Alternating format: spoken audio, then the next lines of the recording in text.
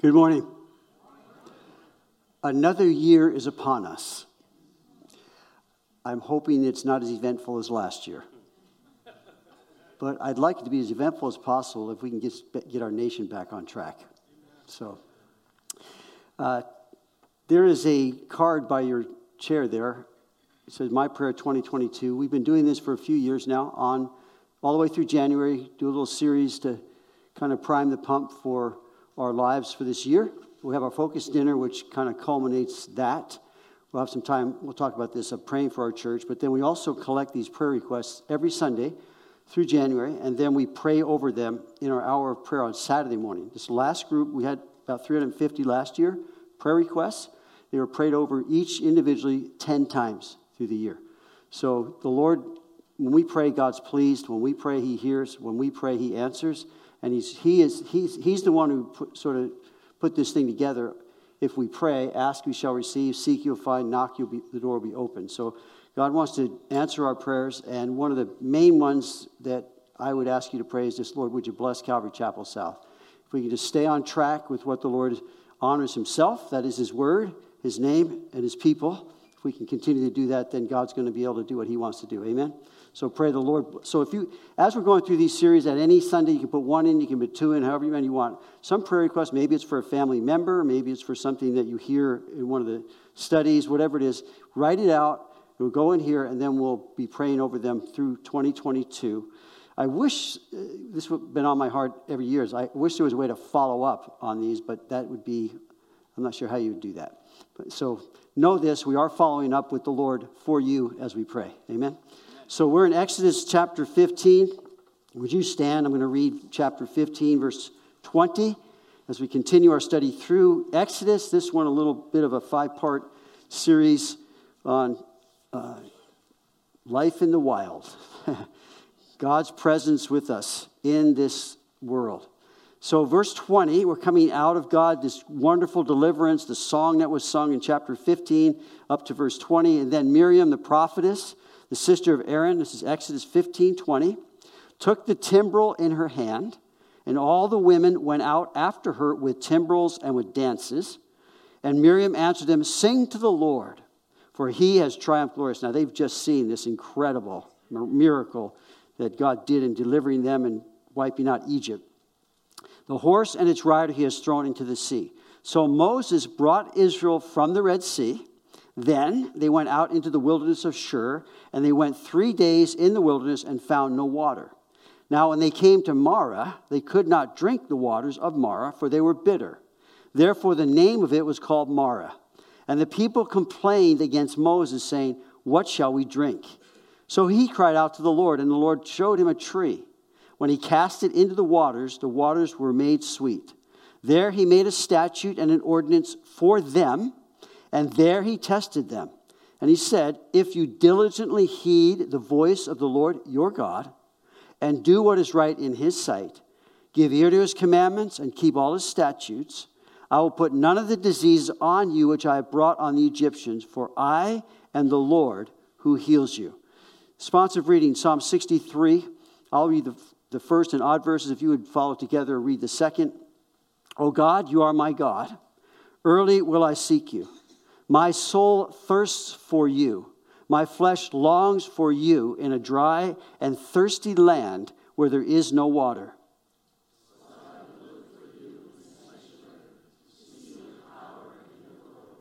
Because your loving kindness is better than life, my lips shall praise you.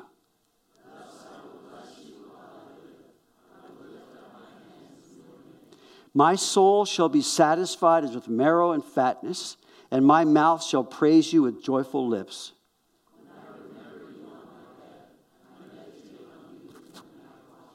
Because you have been my help, therefore in the shadow of your wings I will rejoice.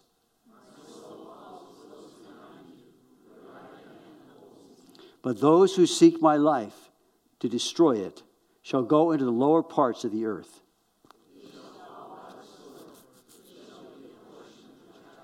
But the king shall rejoice in God. Everyone who swears by Him shall glory. But the mouth of those who speak lies shall be stopped. So Lord, here we are, gathered together We're asking, Lord, that you'd speak to us through your word.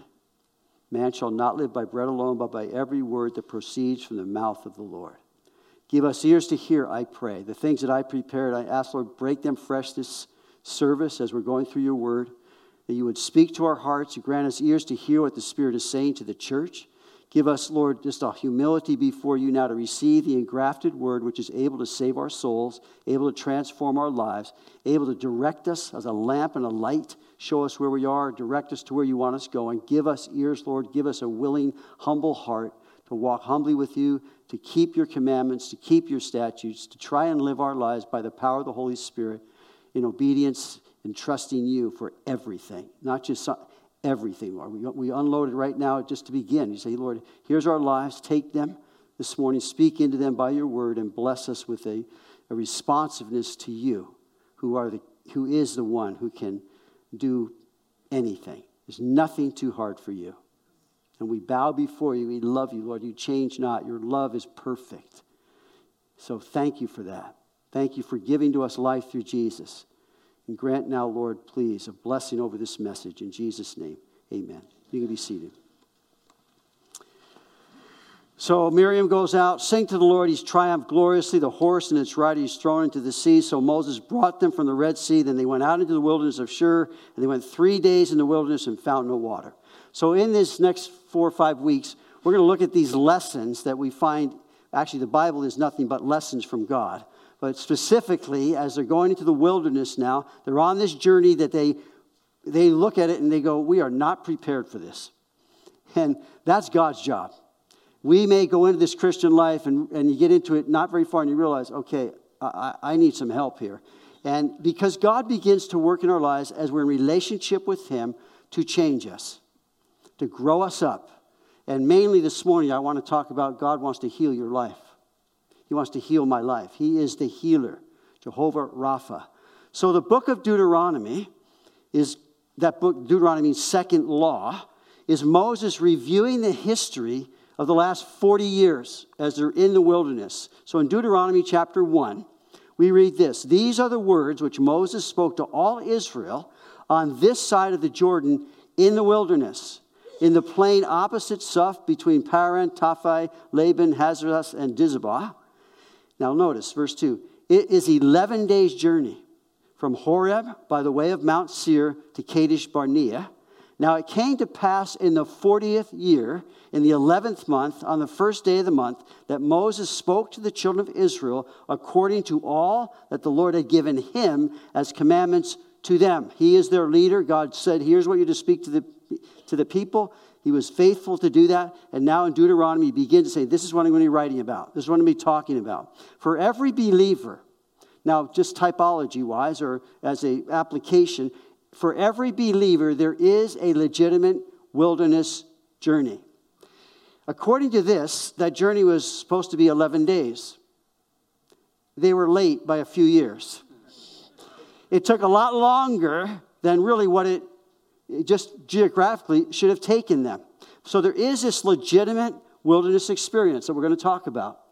But this also, as the Bible commentary says, the ominous reminder of the consequences of disobedience. 40 years. God said, around the mountain again. Around the mountain again. They'll be coming around the mountain once again. Dun, dun, dun. They'll be, and so that's what happened. They refused to believe God to go into the promised land, and it cost them a lot. Now, God still remained faithful to them. Mark that. Through their wandering and rebellious hearts, God still cared enough to keep them from perishing. But there was consequences. So we read in Deuteronomy chapter 8, verse 1, every commandment which I command you today, you must be careful to observe, that you may live and multiply and go in and possess the land of which the Lord swore to your fathers. And you shall remember that the Lord your God led you all the way these 40 years in the wilderness. For what purpose? To humble you and test you. To know what was in your heart, not God, them, whether you would keep his commandments or not. So he humbled you, allowed you to hunger, and fed you with manna, which you did not know, Nor did your fathers know. They called it, what is it? Manna, what is it? That he might make you know that man shall not live by bread alone, but man lives by every word that proceeds from the mouth of the Lord. Your garments did not wear out, nor did your feet swell these 40 years. In other words, they didn't need new shoes for 40 years. How would you like that one? I mean, shoes are getting pretty expensive. They didn't wear out. God took care of them miraculously and faithfully. So these lessons were to accomplish two things. Number one, to know the truth about their hearts. To know the truth in their hearts. To know that their heart's propensity is to lean toward disobedience to the Lord, is to sin against God. Now, when you become a believer, that becomes very real. The Holy Spirit begins to enlighten our lives, and we realize our bent, the old nature's bent, is to sin against God. It's just there. You don't have to teach that. It's there because we were born in sin as descendants of Adam. Now, that's number one, to know what's in their hearts, the truth about it. To know who they truly are apart from God in their natural sense. But then also to know the true and living God and to know him truly. So he said that you might know that life is more than physical existence. Now, when we came to Christ and received eternal life, all of a sudden we become aware of a dimension of life that we never really knew what it was. It's called the life of the Spirit. We have this dimension that God created us to be able to have with him. And our spirit bears with us, his spirit, that we are children of God. And when we get born again, it's this thing you can't give to someone. Only God can do that. But you can surely tell them about it and say, hey, I know the Lord. Oh, yeah, well, you're a little loony. No, I'm not loony. You're just losing right now. I'm not loony. So that's what happens. It's this amazing thing. By faith, when I believe God for the gospel, he gives to me life, eternal life. And I begin this relationship with God in the spiritual dimension that had been dead because of sin. And God made us alive together in Christ. This life, we were created by God to know God, but God is spirit, and those who worship him must worship him in spirit and in truth. There must be some born again, something has to happen so radical that we have been given a whole new life as new creations in Christ. Can you say amen? Amen. That's what happened.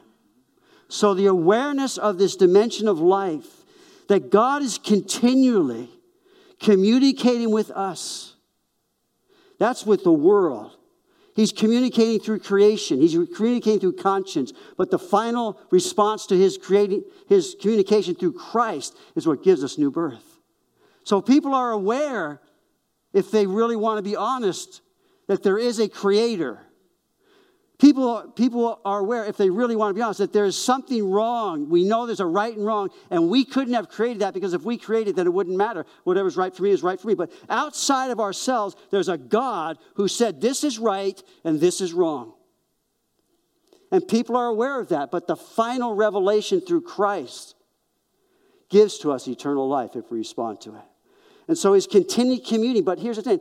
He's communicating if we will listen. He's communicating if we will acknowledge him, if we will obey him. That begins to shape and forge a life that is so transformed by the power of God who loves us. And he is in the business of healing our lives. It begins at salvation. The spiritual healing reconciled to God by faith in Jesus Christ. And from there, it's a journey through a wilderness world for each and every believer.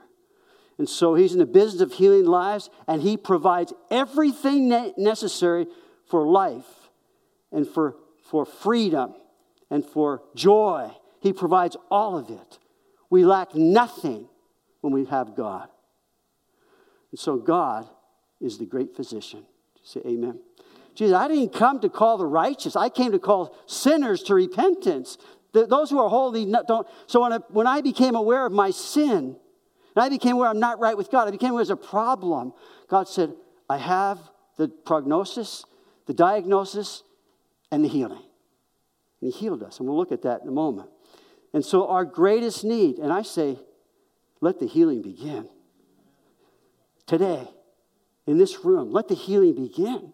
Help us to be listening and aware and acknowledging you, and then doing what you've called us to do as the great physician, the healer, because in this passage, I am the Lord who heals you. What a tremendous thing that is, because we all need healing from many different things. And so in every lesson, I learn more about myself if I am teachable in obeying God. I learn more about God if I am humbled in trusting God. And there's a beauty to brokenness.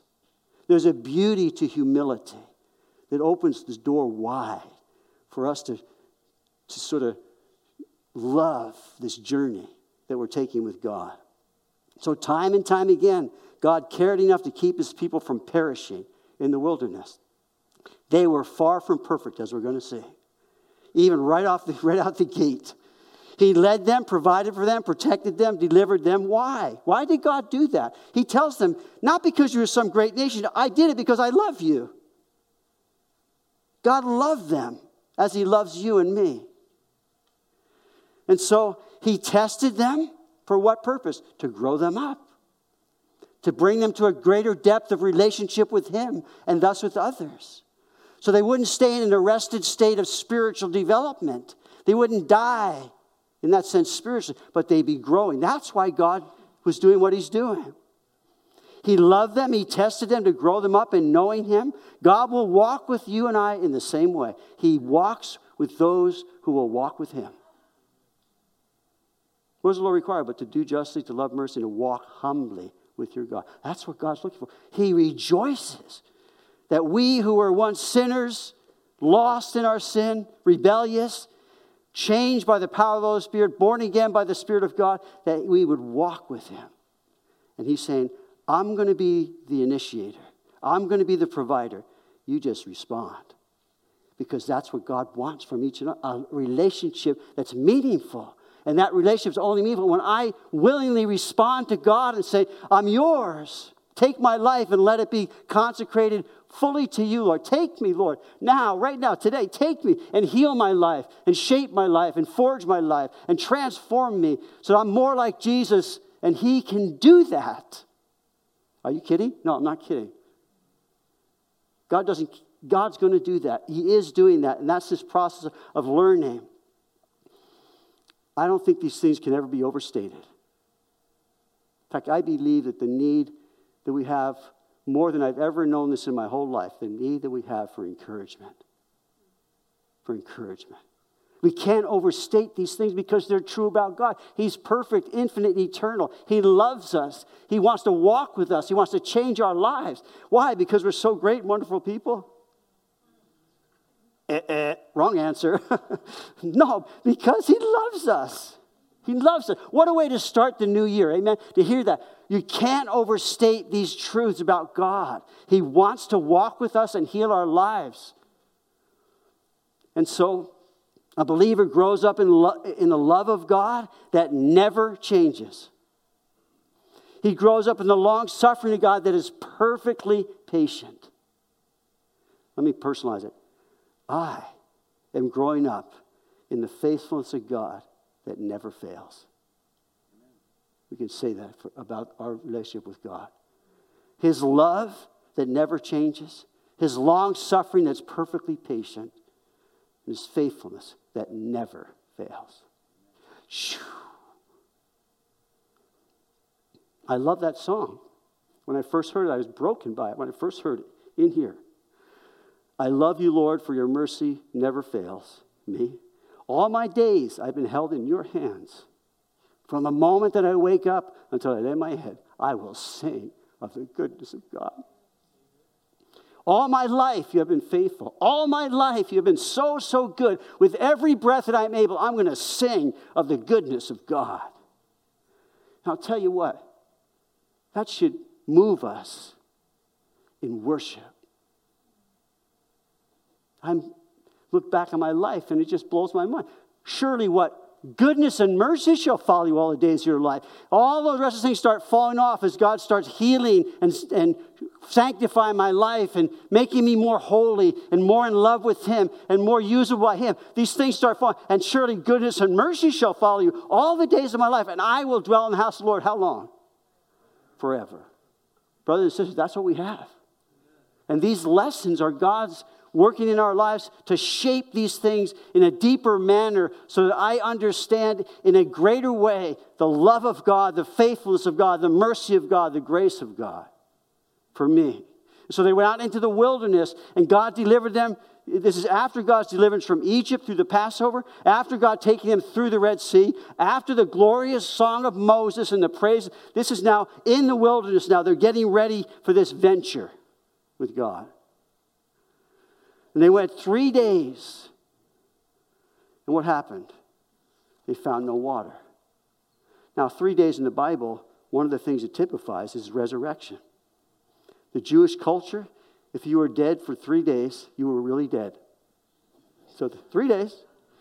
Lazarus, he's been dead 4 days. He stinketh. But in the Jewish mind, 3 days you were really dead. And so it speaks of resurrection. And the picture here, 3 days into this thing, it speaks of a whole new life, a resurrection life, if we can apply it that way in our hearts this morning. When we came out of Egypt, when we were redeemed by God, when He delivered us and saved us, we stepped into this whole new life of resurrection in walking with God. And so they found no water. Suddenly they see this great lack. Suddenly, it's like, hold on a second.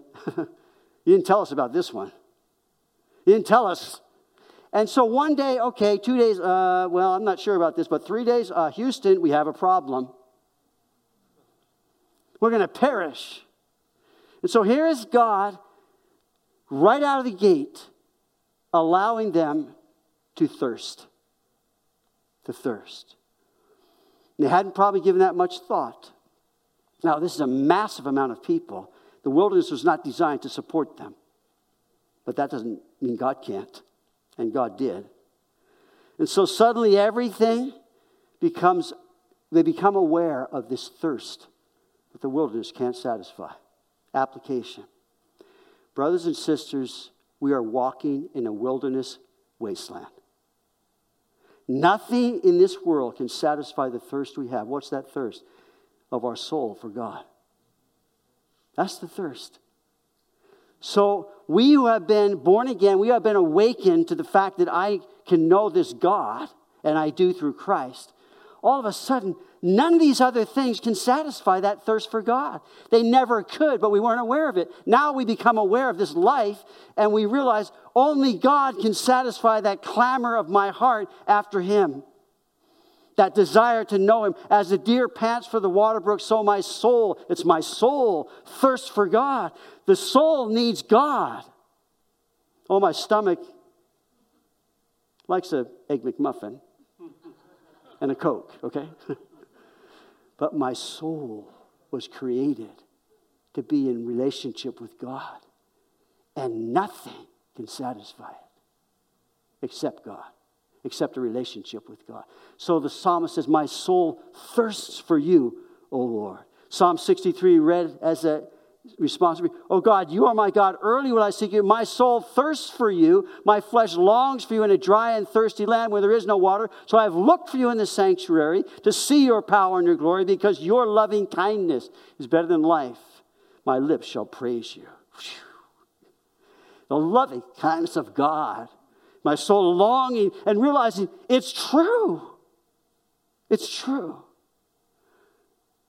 The sanctuary, because your loving kindness is better than life, my lips shall praise you. Thus I will bless you while I live. I will lift my hands in your name. Psalm 143, I spread out my hands to you. My soul longs for you in a thirsty land. God is the answer to the soul's hunger. To fill what God created, only He can fill. It's God. It's that thirst. So Jesus said, if you desire to come after me, deny yourself, take up your cross, and follow me. For whoever desires to save his life will lose it, but whoever loses life for my sake will find it. For what profit is it to a man if he gains the whole world, and loses his own soul? Or what will a man give in exchange for his soul? You see, you may go through the whole world looking for something that's going to help your soul, but listen, you can't purchase your soul from death. Neither can I. But Jesus comes along and says, I can give you life. And so to the Samaritan woman at the well, he said, whoever drinks of this water will thirst again. It's not the answer. It can never be the answer. But he says, whoever drinks the water that I shall give him will never thirst, but the water that I shall give him will become in him a fountain of water springing up into everlasting. It's in our lives now, this answer of the thirst we have for God. Are you not thankful for that? Amen. This mysterious thing that is no mystery as far as reality. God gives us life. And Jesus said, you come to me, in John chapter 7. He says, anyone who thirsts, let him come to me and drink. He who believes in me, as the scripture has said, out of his heart will flow torrents of living water. This he spoke concerning the Spirit, whom those believing in him would receive. For the Holy Spirit was not given because Jesus was not yet glorified. Let me say, we're on the other side of God, Jesus being glorified. And we become born again by the Spirit of God. God fills us with his Spirit, and our lives are saturated with a fountain of living water that's torrents pouring out of life, not only ours, but others.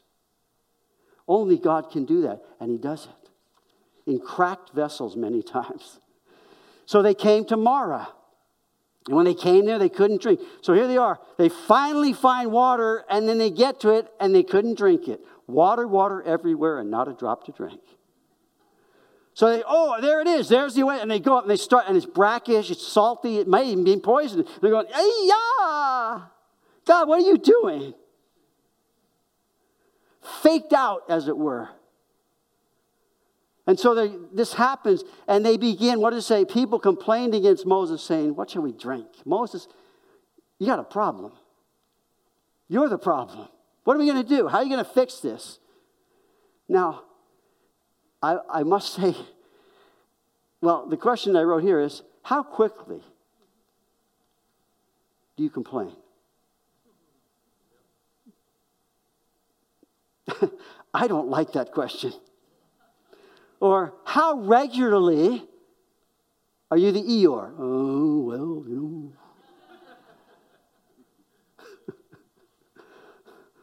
How much do I complain? You see, I don't like the question. Because I got the same problem the children of Israel had, and that everyone has to some degree. You know, someone said the hardest arithmetic is to count your blessings. To be thankful. I'll enter his gates with thanksgiving in my heart. I'll enter his courts with praise. But we tend to go, ooh, where's the water, man? And I believe it's an indicator of our spiritual maturity. That as God is working in my life, one of the areas, and it came up over and over and over again with the children of Israel, it becomes a problem all the way along. They sort of deflect their heart's real condition onto Moses. When really what's going on is they don't trust God. They're not going to obey God. They're not going to believe in God. And that's the testing that's going on. Marah means bitter. When Ruth was in Moab, and she had her 2 sons, and they married 2 women. Her husband dies, then her 2 sons die. And Ruth, her daughter-in-law, says, my God's going to be your God. Where you go, I'm going. So you're going back to Bethlehem, I'm going with you. And so there goes Ruth, and Naomi and Ruth. Back to Bethlehem. We read in Ruth, the 2 of them went until they came to Bethlehem. And it happened when they had come to Bethlehem that all the city was excited because of them. And the women said, is this Naomi? But she said to them, do not call me Naomi. Now, Naomi means pleasant. Don't call me pleasant. I'm not. Call me Mara, bitter.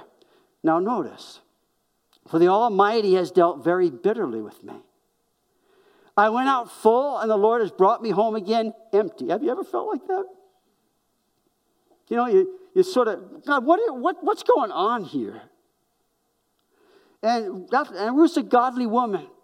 But she is in a place at this time in her life where she's saying, you know, just call me bitter, and I'm just going to be bitter. Mara. Because the Lord has dealt very bitterly with me. I don't like what God's allowed to happen in my life. I went out full, the Lord brought me home again empty. Why do you call me Naomi? Why do you call me pleasant? Since the Lord has testified against me, and so God is against you. But the Bible says, if God is for us, who can be against us? But as far as Naomi in this space in her life, she is bitter. She's Mara.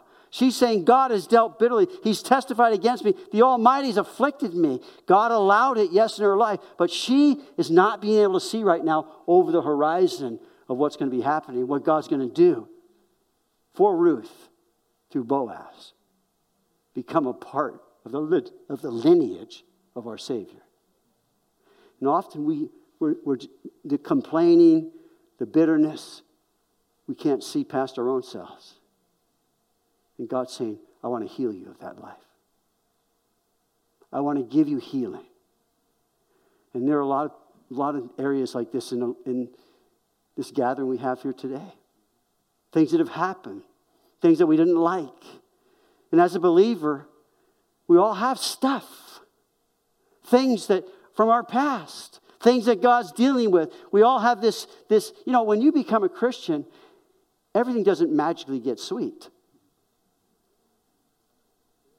It doesn't. Because God loves us too much to keep us in those things. And so he begins bringing us to the waters of Mara. He begins allowing us to thirst. We begin to have to deal with some things in our hearts. And our the heart is still prone to wander. I still make alarming mistakes. I can still accuse God of dealing me a bad hand.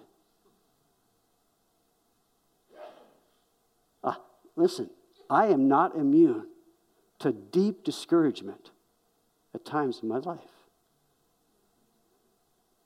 And those things sort of blind us to what God has in mind. And I'll tell you simply what he has in mind is to heal my life, to heal your life, and to give you life and give it you more abundantly than you could have ever imagined. And so as a believer, I get to experience the power of God to transform even the most difficult circumstances and the deepest discouragements to come in and lift me up. I love that verse. Underneath are the everlasting arms.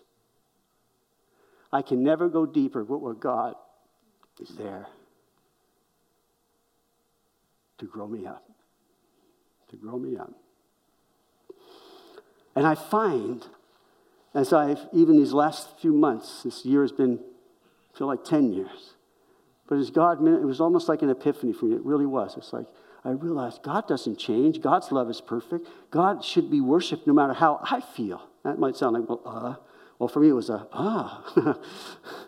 And just to worship God, apart from everything else, gains back a perspective. Yes, God is on the throne. Yes, God is working in me to will and do what pleases him.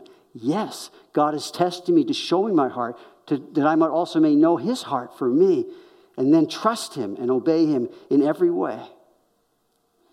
Dr. David Jeremiah said this, I've actually heard preachers say, if you accept Jesus Christ, he will take away your troubles. You ever see that star? This is what I always think of. It just came to mind again. Whenever that first Star Wars movie where that guy on the shoulder of Jabba the Hutt. He will take away all your troubles. How many have found that to be true? Now he goes on, David Jeremiah said, if we sell that message when we preach, we're dishonest. Inviting Christ to take over the reins of your life, in fact, may radically confuse and complicate your life, at least in the initial stages. Ultimately, however, having Jesus Christ is far better than not having Jesus Christ. Life cannot be figured out unless understood in the light of eternity. There's no way to that eternal perspective apart from a commitment to Jesus Christ. Lord, to whom shall we go? You have the words of eternal life. Where are we going to go? You've met God. You can't get any better than that. Dr. Charles Swindoll said, quote, "The gospel is not a rabbit's foot granting our specific wishes. Most people do not arrive Sunday morning with the right questions. They come with an idea of what they want. They want their marriage back. They want peace. They want contentment. Or they want their business to flourish. Perhaps," he says, "the best thing for them is for their business to fail." But that's awfully hard to hear. Would you say amen to that? And hard to preach. As a preacher, I can legitimately say, if you stay with this book, the Word of God, with this message of hope, your life can get straightened out, but I can't promise to fulfill their agenda. Unquote. That's God for us. I thought of Hebrews chapter 12 after that fantastic chapter called the Hall of Faith. One, name after name, and they were far from perfect people, but by faith, by faith, by faith. And so then he says in chapter 12, "Therefore we also, since we are surrounded by so great a cloud of witnesses, let us lay aside every sin and weight that so easily besets us, and let us run with endurance the race that is set before us." How? Looking unto Jesus, the author and finisher of our faith, who for the joy that was set before him, the cross, he endured the cross, despising his shame. And where is Jesus now? He's seated at the right hand of the throne of God. And so the writer says, "Consider him who endured such hostility from sinners against himself. For you have not, and lest you become weary and discouraged." We got to look to Jesus. In all that we go through, we got to look to Jesus. We have these testimonies of faith that we see over and over. And some of them are glorious and some of them are death. They believed God. And their different circumstances that God took them through, what sustained them was their faith in God. He's saying we're surrounded by these, but then he says, consider Jesus, what he did on the cross and what he endured for the joy that was set before him. So he says, you have not yet resisted bloodshed, striving against sin. You've forgotten the exhortation that speaks to you as to sons. My son, do not despise the chastening of the Lord, nor be discouraged when you're rebuked by him. For whom the Lord, what? Loves, he. And that is true. Any parent knows it. If you love your kid, you better chasten them. You better deal with the things that are going on in their lives. Because their heart, natural propensity is disobedience. And so you've forgotten the exhortation which speaks to you. Do not be despised. For whom the Lord loves, he chastens, and here it is, scourges every son whom he receives. That's painful. So he goes on. If you endure chastening, God deals with you as with sons. For what son is there whom a father does not chasten? But if you're without chastening, of which all become partakers, then you are illegitimate. In other words, expect it. God's lessons, God's training, God's healing. He goes on. Furthermore, we had human fathers who corrected us, and we paid them respect. You bet we did. Shall we not much more readily be in subjection to the Father of spirits and live?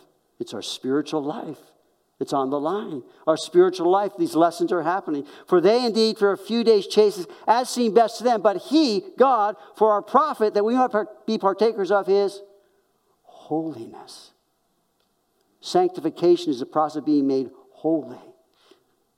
Now, no chastening seems to be joyful but for the present, but painful. Nevertheless, afterward it yields the peaceable fruit of righteousness to those who have been what? Trained by it. So he says this, therefore strengthen the hands which hang down and the feeble knees, and make straight paths for your feet, so that what is lame may be what? Healed. God wants to heal our lives. And that chastening by him is for our spiritual growth and maturity. And he does that through difficult circumstances, painful things that come into our life, the chastening and correction that he must give to us. And then he says, pursue peace, looking carefully lest anyone fall short of the grace of God, lest any root of, here it is, bitterness. This root that can begin to take place. when I don't like what's going on. When I begin complaining and murmuring and blaming everything else rather than allowing the Lord to look in my heart and show me what's going on and then heal me of that. And so they cried out to the Lord. Moses cried out to the Lord. So the test is on. Moses turned to God, which is right. And he showed him this tree. That word show is Torah. It means to instruct. So Moses, actually the word is wood. Take this wood, throw it into the water, and it'll be sweet. Now, there's been a lot of research, what I've read. They've done a lot of research on trying to find the tree. How that work? And they haven't been able to find any tree that you throw it in the water and it's all, if they did, they'd be making a lot of money. I believe it's simply God, in this situation, did a miracle. He did a miracle for them. God doesn't always work through miracles, but I do believe we miss a lot of the miraculous things God is doing. A lot of times because we're complaining. We just don't see it. But then other times, God just going to lead us to another place. Other times, God, He might change things. He might lead us somewhere else. He might do something else. But whatever God's doing here is that we might grow up and not stay in a rested state of spiritual development. That we learn the lessons. And so He showed him, He instructed Moses, cast the tree into the waters, and they're going to be sweet. Now, we can't miss the application of the cross. It says, Christ has redeemed us from the curse of the law, having been made a curse for us, for it is written, cursed is everyone who hangs on a tree. We find this tree in the Scriptures. It says in Acts chapter 5, the God of our fathers raised up Jesus, whom you murdered by hanging on a tree. The application... Hello. I wake you up? Good. I don't know what just happened, but the application, yeah.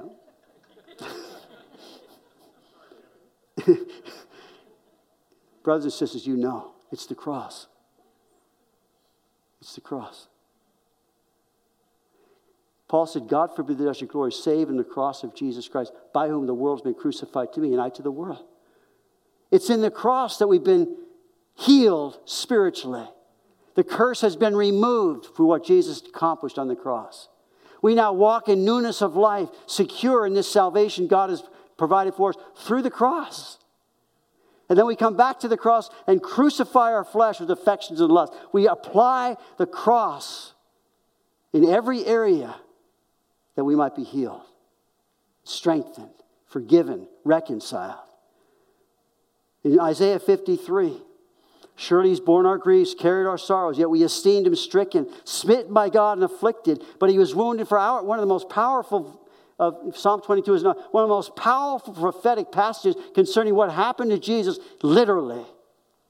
And this is what happened to Him as He was there. He's borne our sorrows, He's borne our griefs, carried our sorrows. We esteemed Him smitten, stricken by God and afflicted. But He was wounded for our transgressions. He was bruised for our iniquities. The chastisement of our peace was upon Him. And by His stripes we are healed. Healed how? He says it. All we like sheep have gone astray. We've turned everyone to his own way, and the Lord laid on Him the iniquity of us all. What's the healing that He's talking about? Primarily spiritual. We were out of relationship with God. We wandered. We were like sheep gone astray.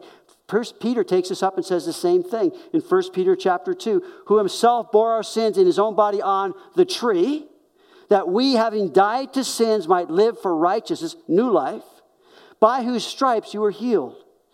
For you were like sheep going astray, but have now returned to the shepherd and overseer of your souls. Isaiah 53, by His stripes we are healed. Peter says, you were healed in coming to Christ. And so God, in the cross, God showed us the tree of humility and surrender as the Son to the Father to die for our sins. The cross, God showed us the tree of forgiveness, wounded for our transgression, bruised for our iniquities. It's a cross. The cross, God showed us the tree of healing. By His stripes we are healed. By His stripes you were healed. The cross is where God showed us the tree of reconciliation. And God's really into trees. For life. For blessing. Genesis, in Revelation. God wants to heal us. And the tree, the cross, is God's reconciling us to himself through his Son. And so, as we think about this, applying the wood to the water, what did Moses do? He simply did what God told him to do. He had the right response. And God honored his faith and changed the situation miraculously. See that wood? Throw it in. Again, how God chooses to do things in our lives may be miraculous more often than not. We might miss those, but more often than not, it's one foot in front of the next as God, trusting God and obeying him. That path of healing, that path of wholeness, that path of sanctification. And in whatever way he chooses to lead us, every juncture, every situation, every difficulty, every impossibility, may I say to you again, God is present to heal. He is present in your life, no matter how bad it might be or has been. And I think this is what God does. Every moment for God is a teachable moment for us. He is ever present. So he sees the moment and seizes the moment in hopes that we'll hear and respond. The will of God will never lead us where the grace of God can't keep us. That's what we have. And so he made this statute, an ordinance, and there he tested them. If you diligently heed the voice of the Lord your God and do what is right in his sight. And so God here makes this covenant. Says, this is the relationship that I desire with you. God is the initiator. We are the responders. God knows who is for us, who can be against us. We can never be separated from the love of God. And whatever might come along that would say differently, we need to say, hold on a second. That's not the Lord. That's not the voice of the Lord. That's not the word of the Lord. If God is for us, who can be against us? What shall we say to these things? I still hear it in my mind from Pastor Chuck during the hippie days. Who shall separate us from these things? No, that's not what I said, right? What should we say to these things? Far out. Groovy. What shall we say to these things? If God is for us, who can be against us? He who spared not his own son, delivered him up for us all. How shall he not with him? You got to have Jesus. Not do everything that he's promised to do for our lives. Who shall separate the love of Christ? Shall tribulation or persecution or famine or nakedness or sword? None of these things. And he says, I am convinced that none of these things can separate me from the love of God. Do you believe that? Are you convinced about that today? That God did all these things. He tested them. He has this relationship going on with them. He's wanting to initiate and respond with them in walking together. This principle is throughout the scriptures. God's desire. There's a hymn called Trust and Obey. When we walk with the Lord in the light of his word, what a glory he sheds on our way. While we do his good will, he abides with us still, and with all who will trust and obey. Not a shadow can rise, not a cloud in the skies, but his smile quickly drives it away. Not a doubt or a fear, not a sigh or a tear can abide while we trust and obey. Then in fellowship sweet, we sit at his feet, or we'll walk by his side in the way. What he says, we will do. Where he sends, we will go. Never fear, only trust and obey. You want to sing it with me? Trust and obey, for there's no other way to be happy in Jesus, but to trust and obey. And I believe through the Holy Spirit of God, we can be intentional in every situation we're in right today, in every difficulty, every problem. We can be intentional. I'm going to trust God. Amen. I'm going to cast myself onto him who cares for me. I'm going to trust him in this situation. I'm going to trust him in the things that are going on in this relationship. I'm going to trust God. And we look at our nation. I have to step back and the bigger picture. And what can I do? Well, I can only trust and obey God because these things that are going on are very disturbing. They're dark in many ways. But that doesn't change our perfect God who wants to walk with us through it. And we learn the lessons not in spite of these things, but because of these things in our lives, that God is taking us deeper with him. I am the Lord who heals you. And that is God's desire. And so, in one word, I would banner over this series. It's sanctification. The process of being made holy. Lessons in the wild. God's presence with us in the wilderness of life. It's called sanctification. The process of being made holy. And all my life you have been faithful. All my life you've been so, so good. With every breath that I am able, I'm going to sing of the goodness of God. It takes time to learn. It takes time to grow. There are no instant Christians. Say amen. Any depth takes time. The learning takes time. Spiritual maturity takes time. But listen, God is not in a hurry. God is perfect in what he allows in our lives with the goal that we'll know our hearts and we'll know his love. That's what he's doing. And so 1 Corinthians 10:13, no temptation is overtaking you, but such as is common to man. But God is faithful. Chop that out a minute. God is faithful. Who will not allow you, personalize it, you, to be tempted beyond what you're able. With the temptation will also make the way of escape that you may be able to bear. What's the way of escape? Trust and obey. There's no other way. And so to say, I'm going to trust Lord. And maybe in your heart this morning you can do that. I'm going to trust you with this. I'm going to trust you with this. And now, Lord, intensely say, I'm going to trust you. And God hears that. And God knows your desires after that. Then there'll be the next step.